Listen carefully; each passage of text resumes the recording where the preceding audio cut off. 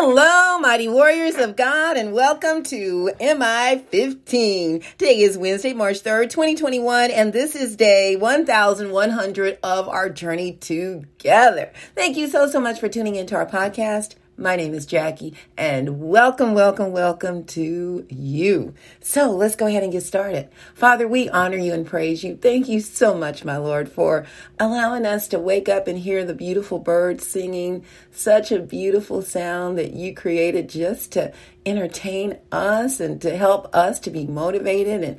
And I thank you, Lord, for your provisions each and every moment of our lives, even when we don't realize it. I thank you so much for comforting the brokenhearted and healing the sick and blessing those who may be in financial need. I ask, Lord, that you will speak today, that it be all about you and not about me. In Jesus' name, amen. Glory to God, everybody. Thank you again for tuning in. We started a little later today, so I apologize for the technical difficulty today. But today's message is time to stand firm. It is time to stand firm on whatever that is God has given you to do. Everyone will not like you because of it, but that's normal. We're not going to please everybody, and that's not our job. That's not what we're here for. We're here to obey God and do His will, and that's it. I mean, and of course, to love others and be kind, all those things come along with it, but love does not mean that we go against God to please other people. If someone wants us to go against the Lord to please them, then that's not the right way to go. And that lets you know that doesn't line up with your purpose. Anything that goes against your purpose in this life, and our number one purpose is to be obedient to God and love Him. If it goes against that purpose, just like the 5 foolish virgins and the 5 wise virgins, we have to know when to say no. And they told the foolish ones, the wise ones told the foolish ones, no, we're not going to give you some of our oil. You should have brought your own, but I'll tell you where you can go to get some. and they missed the bridegroom. So we're going to be coming out of 1 Kings chapter 18, verses 16 through 40. 1 Kings chapter 18, starting at verse 16. And it says, so Obadiah went to meet Ahab and told him, and Ahab went to meet Elijah. So this was this is when Elijah was kind of in hiding, and Ahab, which was one of the most wickedest kings ever, who was married to Jezebel, who was the most wicked woman ever. And they were looking for Elijah to kill him. And Obadiah was a prophet of God and a believer in the Lord. And he found Elijah and said, would you come back? And so he said he would. He said, you promise. You have to read the previous verses. And he went back. So this is where they're meeting him. So now let me start. So it says, so Obadiah went to meet Ahab and told him that he had found Elijah. And Ahab went to meet Elijah. He says, when he saw Elijah, he said to him, is that you, troubler of Israel? I have not made trouble for Israel, Elijah replied, but you and your father's family have. You have abandoned the Lord's commands. So he said, you have abandoned the Lord's commands and have followed the Baals, which are idols, worshiping evil spirits. Now, some of the people from all over Israel to meet me on Mount Carmel and bring the 450 prophets of Baal and the 400 prophets of Asherah, who eat at Jezebel's table. So he's saying, bring your false prophets, 450 that worship one of the gods, of their little g gods, and 400 prophets that worship the other God. And so that's 850 prophets. So Ahab sent word throughout all Israel and assembled the prophets on Mount Carmel. Elijah went before the people and said, "How long will you waver between two opinions? If the Lord is God, follow him, but if Baal is God, follow him." But the people said nothing. Then Elijah said to them, "I am the only one of the Lord's prophets left." But that wasn't true. But he thought it was. But Baal has 450 prophets. Get 2 bulls for us. Let Baal's prophets choose one for themselves, and let them cut it into pieces and put it on wood, but not set fire to it. He is him against, he's saying 450 of the prophets. He says, "I will prepare the other bull and put it on the wood, but not set." He says, "Do not set." Let me go back. I got off here. Okay, so he's instructing them on what they're going to do. It's like a big showdown. So they're each going to get a bull and they're going to cut it up to make a sacrifice. Now, here's how he's saying to do it. Get 2 bulls for us. Let Baal's prophets choose one for themselves, and let them cut it into pieces and put it on the wood, but not set fire to it. I will prepare the other bull and put it on the wood, but not set fire to it. And they typically would set fire to them, but they're not going to do that. Verse 24, then you call on the name of your God, and I will call on the name of the Lord. The God who answers by fire, he is God. Then all the people said, what you say is good. Elijah said to the prophets of Baal, choose one of the bulls and prepare it first. Since there are so many of you, call on the name of your God, but do not light the fire. So they took the bull given them and prepared it. Then they called on the name of Baal from morning till noon. Baal, answer us, they shouted. But there was no response. No one answered. And they danced around the altar they had made. At noon, Elijah began to taunt them.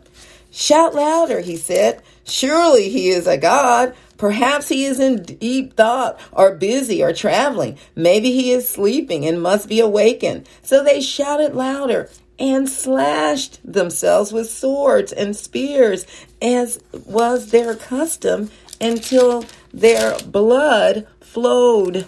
That is really scary. Yeah. Midday passed, and they continued their frantic prophesying until the time for the evening sacrifice. But there was no response. No one answered. No one paid attention. They did that from morning till evening. Then Elijah said to all the people, come here to me. They came to him, and he prepared the altar of the Lord, which had been torn down. Elijah took 12 stones, one for each of the tribes descended from Jacob, to whom the word of the Lord had come, saying, your name shall be Israel. With the stones he built an altar in the name of the Lord, and he dug a trench around it large enough to hold 2 seahs of seed. He arranged the wood, cut the bull into pieces, and laid it on the wood. Then he said to them, fill 4 large jars with water and pour it on the offering and the wood. Do it again, he said, and they did it again. Do it a 3rd time, he ordered, and they did it a 3rd time. The water ran down around the altar and even filled the trench. So he soaked the wood. The trench was full of water. This is very, very important for us to know. All right. At the time of sacrifice, the prophet Elijah stepped forward and prayed. That was the first thing he did now before he began to do his sacrifice. He first, number 1, Lord, the God of Abraham, Isaac, and Israel, let it be known today that you are the God in Israel, and that I am your servant and have done all these things at your command. Answer me, Lord, answer me, so these people will know that you, Lord, are God, and that you are turning their hearts back again. You notice Elijah's prayer was not selfish. It was not about him. He glorified God. He honored him first, and then he honored God as the true and living. He's the only true God, and how he wanted the people to know that he was God, and that he wanted God to turn the hearts back. He wanted them to see this so that they would turn their hearts back to God. He asked for God's mercy. Okay, then verse 38. Then the fire of the Lord fell and burned up the sacrifice, the wood, the stones, and the soil, and also licked up the water in the trench. Holy moly. Oh, immediately after he prayed, fire from heaven. Now, remember that this thing was soaked with water. Water puts out fire, but the fire of God consumed it. When all the people saw this, they fell prostrate and cried, "The Lord, he is God. The Lord, he is God." Then Elijah commanded them, "Seize the prophets of Baal. Don't let anyone get away." They seized them, and Elijah had them brought down to the Kishon Valley and slaughtered them. That's pretty deep, but an extremely powerful showdown. And you notice that Elijah stood firm. Point number one, it's time to take a stand, standing firm on what God has called you to do or called us to do.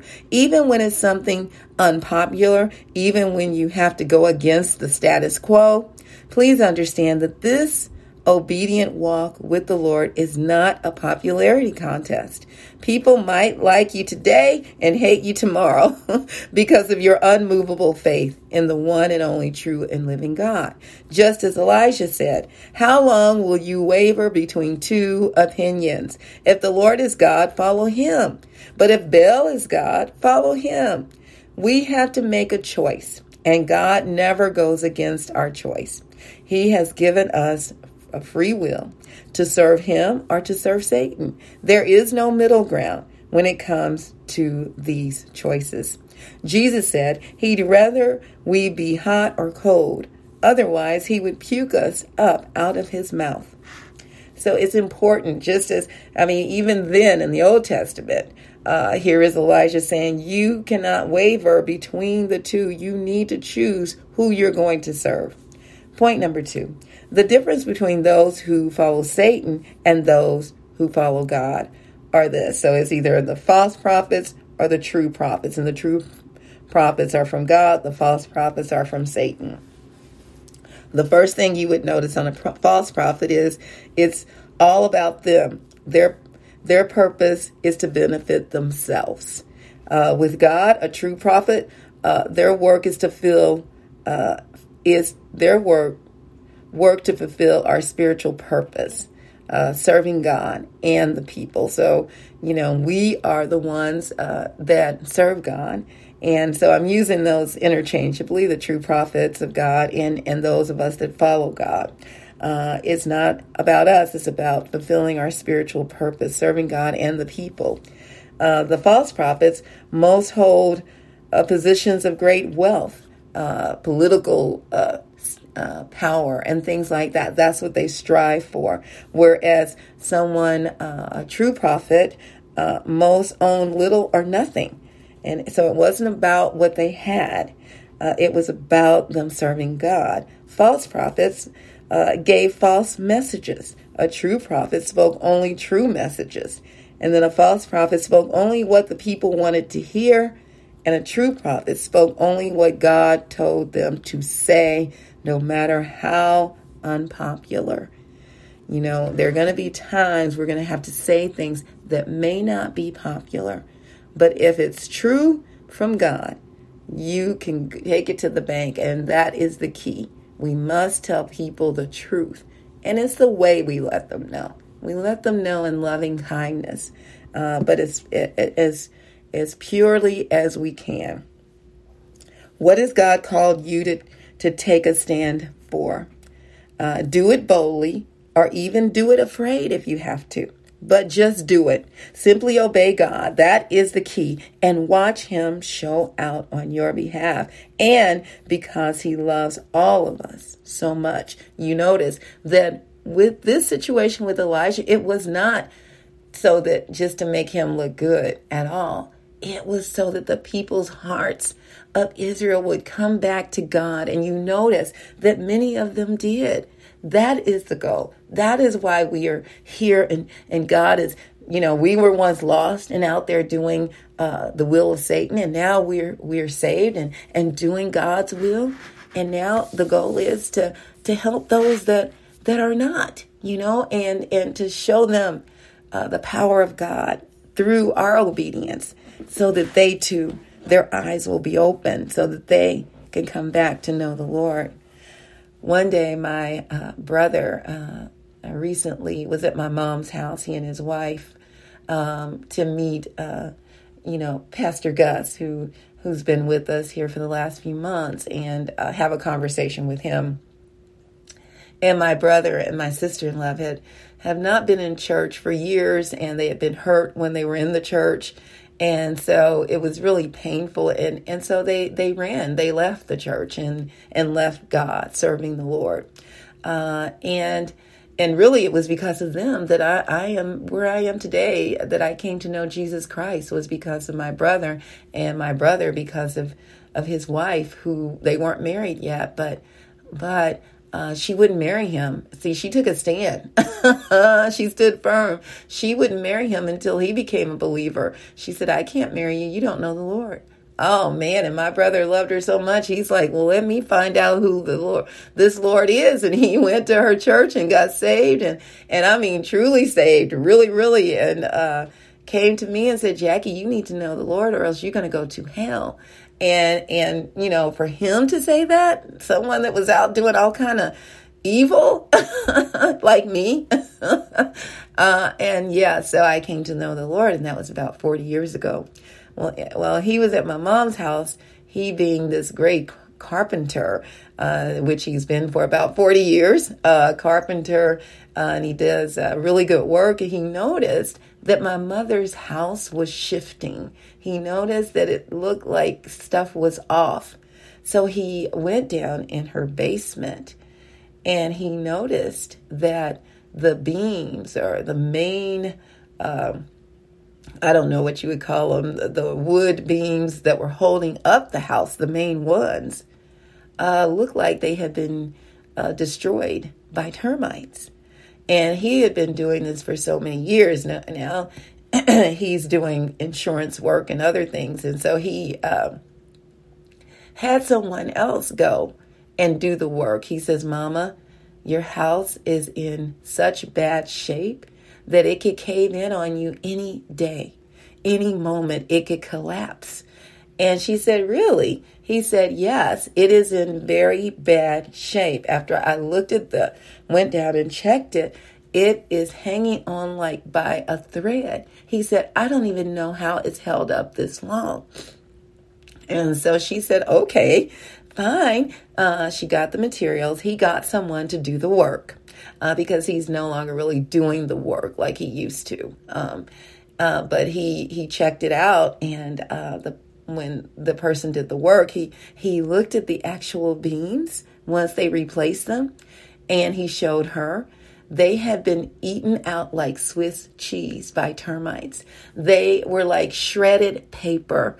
And he said, there is no way possible, listen to this, that this house should have been standing, that it should have been caved in a long time ago. And my mother said, it's the Lord. The Lord keeps me, the Lord protects me, and the Lord did that. And he said, you know what, Mama? That's the only thing it could be. I mean, he was blown away, because being in that field, he knows the science behind it, the facts, and she knows the faith in God has kept her. And that surely opened his eyes to see some things. And that is, we believe, the beginning of our prayers being answered. Us praying for, you pray for your loved ones, that they'll come back to God. And we believe that surely got his attention in a way that only God could. He's such a good person. He and my sister-in-law, good, loving, caring people, but they've been hurt. And there are many people out there that have been hurt by the church. And I want you to know something, that God loves you, and he's waiting on you to come back to him. And he will embrace you. Don't think you will be turned away, and your hurt is definitely valid and recognized. And knowing that God will heal you, he will take away that pain. Just yield unto him. Surrender all to him. Now, if you don't know Jesus, that would be the first step. Romans 10:9 says that if you confess with your mouth that Jesus is Lord and believe in your heart that God raised him from the dead, you will be saved. Glory to God. I love you all so, so much. May the Lord bless and protect you. May his face radiate with joy because of you. May he be gracious unto you, show you his favor, and give you his peace. In Jesus' name, amen. And remember, we can do all things through Christ who strengthens us. Please check us out on our website, JackieBikesMinistries.org, JACKIE, be like boy, UYCKS Ministries.org. Check out the messages and please share them with others. Also, please subscribe to our website by entering your first and last name and your email address and receive the 4 Greek words for love and learn all about God's unconditional love called agape. All right, mighty warriors, go forth and make it an awesome day, fulfilling the purpose that God has given you, and I will talk to you later. Bye-bye.